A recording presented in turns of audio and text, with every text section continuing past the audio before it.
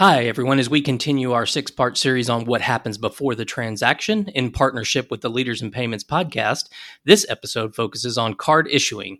We explore the history of card issuing, key players and technologies, trends, and what the future looks like. So let's start the podcast now.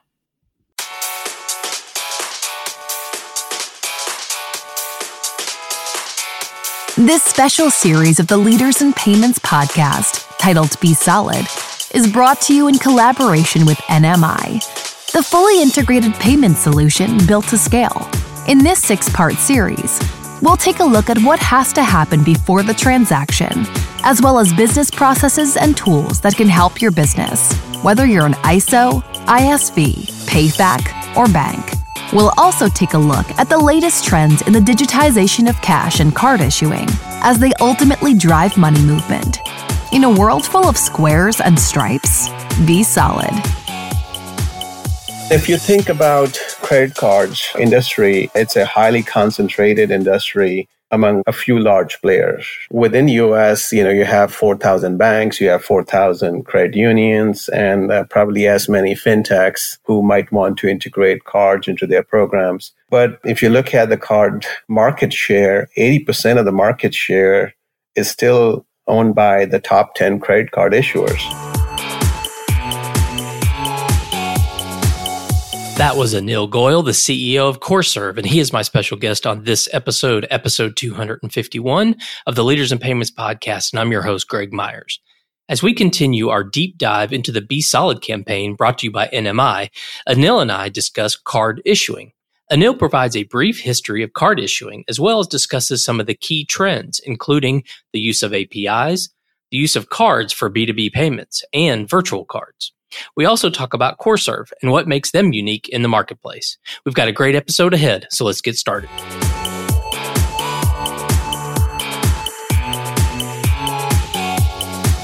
Hi, Anil, and welcome to this episode of the Leaders in Payments podcast, where we're looking at all the things that have to happen before a transaction. Obviously, issuing cards is one of those things, so we're going to dive deep into that today. So welcome to the show. Thank you, Greg. Appreciate you having me on.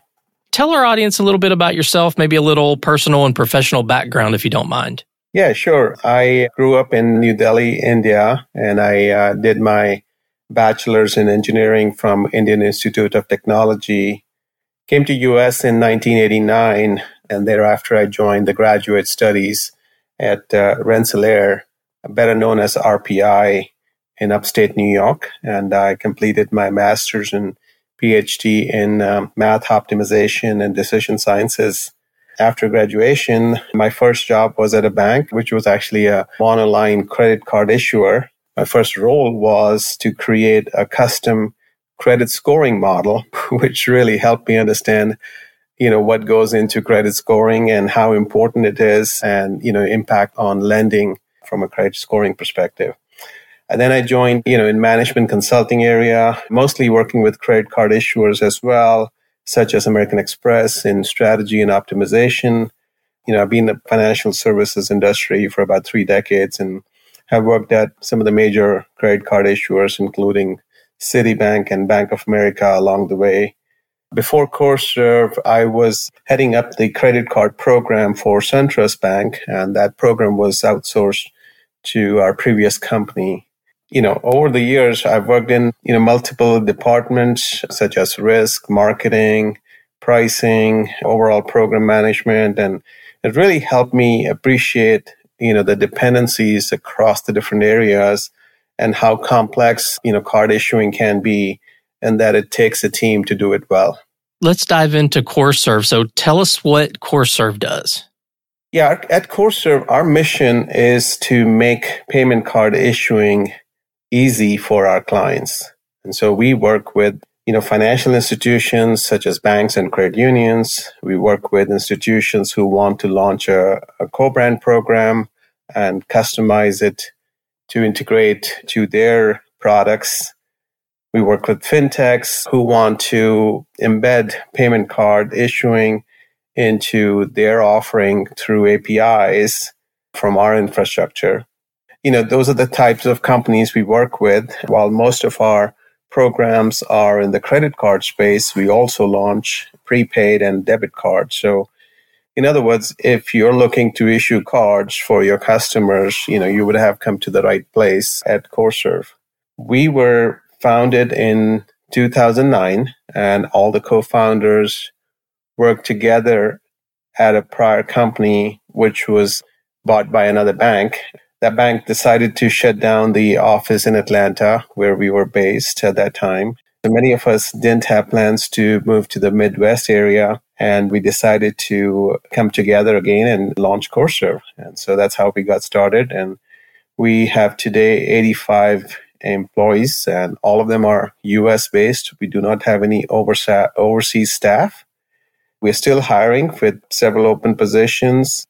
We are profitable, and we have over 35 clients and more to be announced soon. Majority owned by employees, and we are very passionate about card issuing and really have designed our offerings to suit our clients. We're also a fully remote environment. In fact, we have employees in 13 different states in the US. And when we got started in 2009, coming to the office was optional for most employees. So we set ourselves up well in this new age. All right, well, let's dive into the topic of card issuing. And obviously, you've had quite the career in it. So can you give us a quick history about card issuing? Yeah, sure. Before we had general purpose cards that can be used anywhere, there were department store cards that could go back to 1920s or 30s maybe, where you could only use the card or, for that specific merchant who gave you credit. Then Diners Club launched a charge card, which could be accepted at many travel and restaurants, which is sort of a precursor to a more of a general purpose charge card. I think that was probably in the 1950s. In 1960s, Bank of America introduced Bank AmeriCard, which was later spun off to become Visa, and that it was the first revolving debt credit card, which means you didn't have to pay your bill in full. It was, the buy now, pay later. And that's how we have credit cards where you can either pay now, you can pay later and spread the payments out. So that set the stage for card issuing, mostly in credit card area. And so credit card, issuing has been around for decades, and the acceptance, the usage, and the technology, of course, has changed substantially.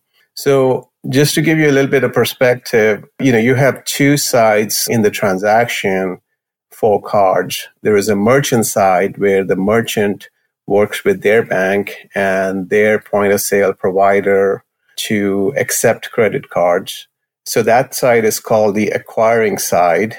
And then you have the cardholder side where the issuing bank enables features and works with the cardholders to, use the card. And that's the issuing side. So we work on the issuing side of the business. There is a message that connects the two sides. In the 1980s, there was an international messaging standard that was introduced called the ISO 8583, and it's still in use today. And so when you use the card at the merchant captures the information and sends that ISO message request to the card network, whether it's Visa, MasterCard, American Express, Discover. And then the network routes it based on the first 6 or 8 digits of the card to the appropriate processor for the issuer. And then a decision is rendered, whether it's approved or declined for that transaction. So all of this happens fairly quickly, required to happen within 7 seconds, but of course happens much sooner in most cases. So from that standpoint, if you think about, historically for several decades, the basic messaging hasn't changed. But if you look at the controls, that can be possible, the product features, the strategies, the marketing, the user experience, mobile enablement, all of that has changed substantially. And there's a lot more customization now possible with all these new technologies and capabilities based on who your target customer is. So for example, the strategies, the process, the risk might be very different for, let's say, a $500 secured card, if you look at a high-end rewards card with 50,000 credit line, that might have a totally different strategy and user experience versus even, there is a purchasing card, which could be, let's say a $10 million line of credit for a company, for a large corporation. And so that would have, whole set of new capabilities as well. So really, depending upon who your customer is, that's the umbrella of credit cards, but you can really tweak the features and functionality based on what their needs are. You sort of mentioned this, but what are the technologies today, and then how much and how different is that than, say, 5 or 10 years ago?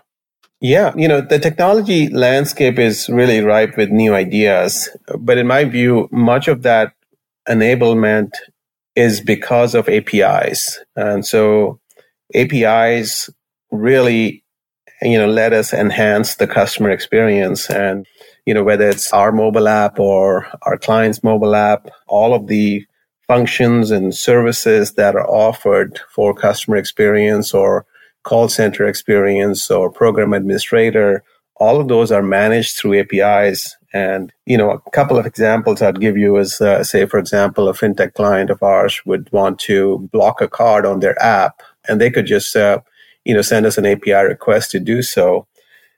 If a purchasing card administrator for a company wants to issue a virtual card with spend controls, for a specific payments to a vendor, and they would basically, the portal would send us an API request to enable that. So the beauty of all the APIs is that the underlying modern technology could vary among the systems, and the integration is really through the data exchange over the API calls. And so that really, I think, enables a lot more innovation and customization. All of our systems, have API first foundation. You asked about how it has changed. So in the past, the integration was very difficult, because even the major card players and processors still use legacy mainframe technology, which doesn't really lend itself very well to API integration. And then I would say further, beyond APIs, there are, of course, some table stake capabilities and technologies such as, security and reliability. That is very important in the payment business, how your infrastructure is designed and how that is deployed, who has permissions, how are you automating all of that, how are you storing the data? For example, all of our sensitive data in our systems is tokenized. So, I think it is, of course, become much easier with the newer, technologies and the hardware to be able to bring up a program. But what goes on behind the scenes from an infrastructure setup perspective, it's still fairly complex, but we make it easy, to enable it through APIs, which is when you can try to customize the card program for the needs of the customer. So you were talking about the APIs and what a difference it's made. So I assume that using that technology has accelerated the time frame in order to go from an idea to a launched card program. I would assume that has accelerated that time frame exponentially. Certainly. Yeah. I mean, not just the time frame, but you think about the expense, the investment that's required, and the capabilities that you can use. The feature functionality, is much richer. So definitely all of these APIs have enabled us to be able to launch the card programs much quicker and much more cost effectively as well for our customers. And, it seems to be a trend with, and you mentioned it, some of your customers are fintechs, but there's a lot of fintechs and payments companies, whichever word you want to use for them, that are launching these card programs. So, what are your thoughts on that trend? If you think about, credit cards industry, it's a highly concentrated industry among a few large players. Within US, you have 4,000 banks, you have 4,000 credit unions, and probably as many fintechs, who might want to integrate cards into their programs. But if you look at the card market share, 80% of the market share is still owned by the top 10 credit card issuers. very highly concentrated. And in fact, 99% of the institutions don't even have a card program of their own. And there are good reasons for that. Chief among them are the expense and the expertise needed to launch a card program. The initial investment to launch a credit card program, it could be in millions if you really build from scratch, and it requires expertise in at least a dozen disciplines, looking at fraud, marketing, risk, compliance, settlement, and so forth. And so really doesn't make sense to build something from scratch for anyone unless they're going to build a huge volume, right? But, to your point, that has really changed with new technologies and with the offerings such as what Corserv provides. It is relatively inexpensive now to launch a card program. And, in fact, some of our customers have achieved profitability within 1 month of launching their card program. So, most of those customers that we have would really never have even thought of launching their own card program if we didn't have a technology similar to what we have today. So this is really what excites us. We see a huge opportunity to level the playing field, if you will, whether it's for fintechs, for brands, for banks to offer credit cards to their customers. And we try to make it easy and profitable for them to do so.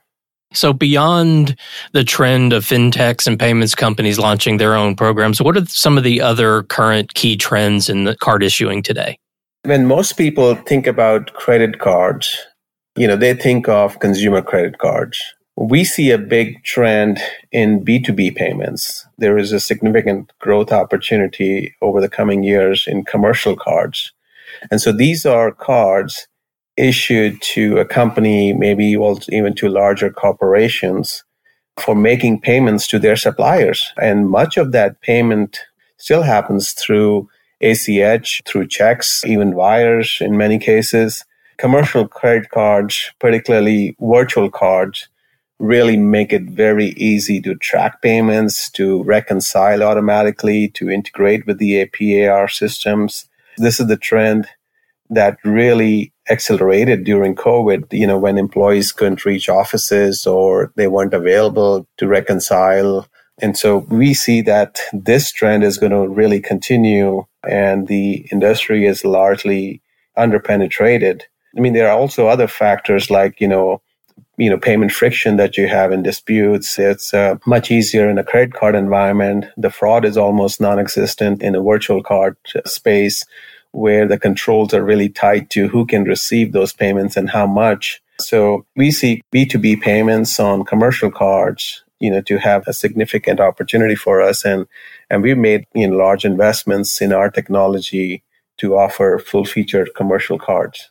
What do you think all of these trends, what do they mean to the economy as a whole? Yeah, payments infrastructure is really very hard. And this is what we do. We build the infrastructure, but payment enablement doesn't have to be hard. We try to make it easy for our customers to use the payment infrastructure and make it easy for them. But if you think about a general economy, from a B2B payment perspective, that has significant implications. Financial health of the businesses could improve, because the cost of payment processing is cheaper and faster for them. The working capital, working cash flows could be optimized. If you think about digitization of payments and automation, it could allow the employees, really focus more on their core capabilities, than having to spend time on ancillary activities like payments.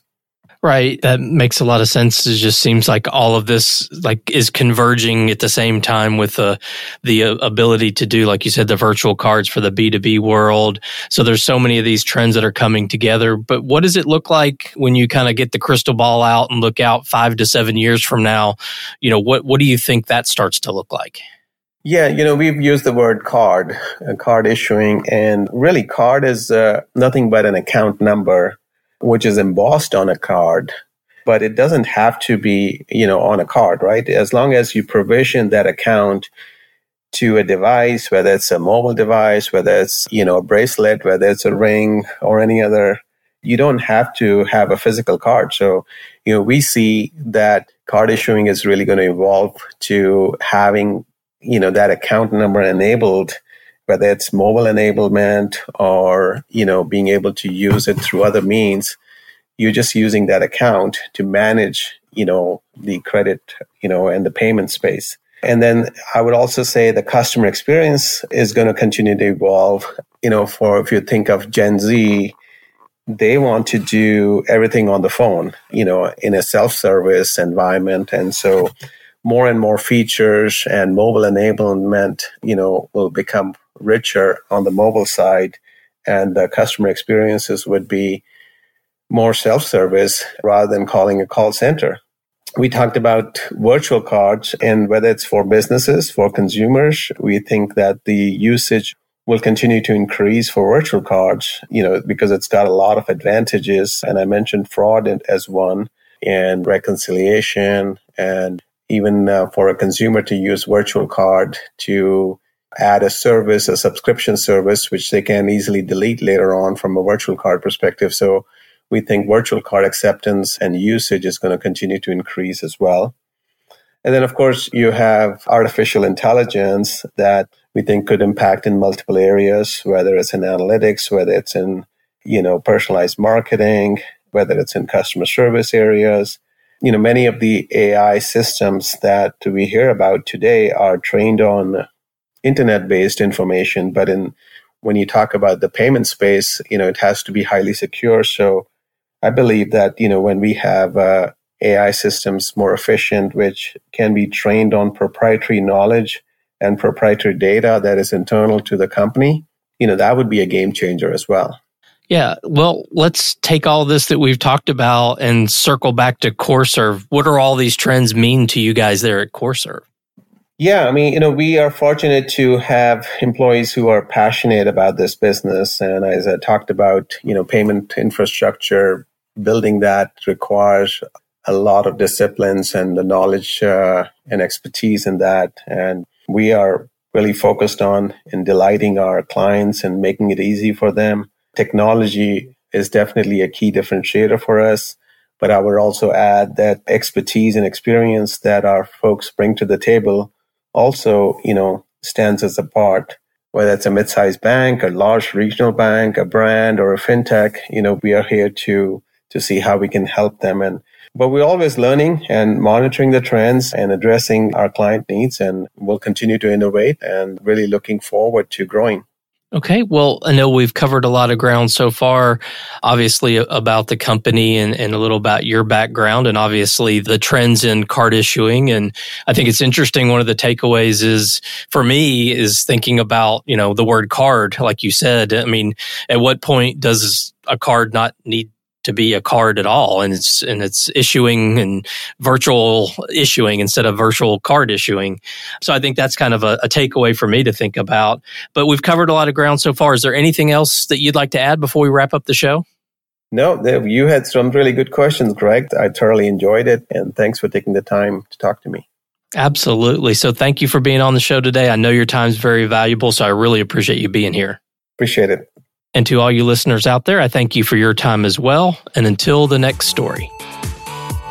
Thank you for listening to this episode in our special series, Be Solid, brought to you by NMI, the fully integrated payment solution built to scale.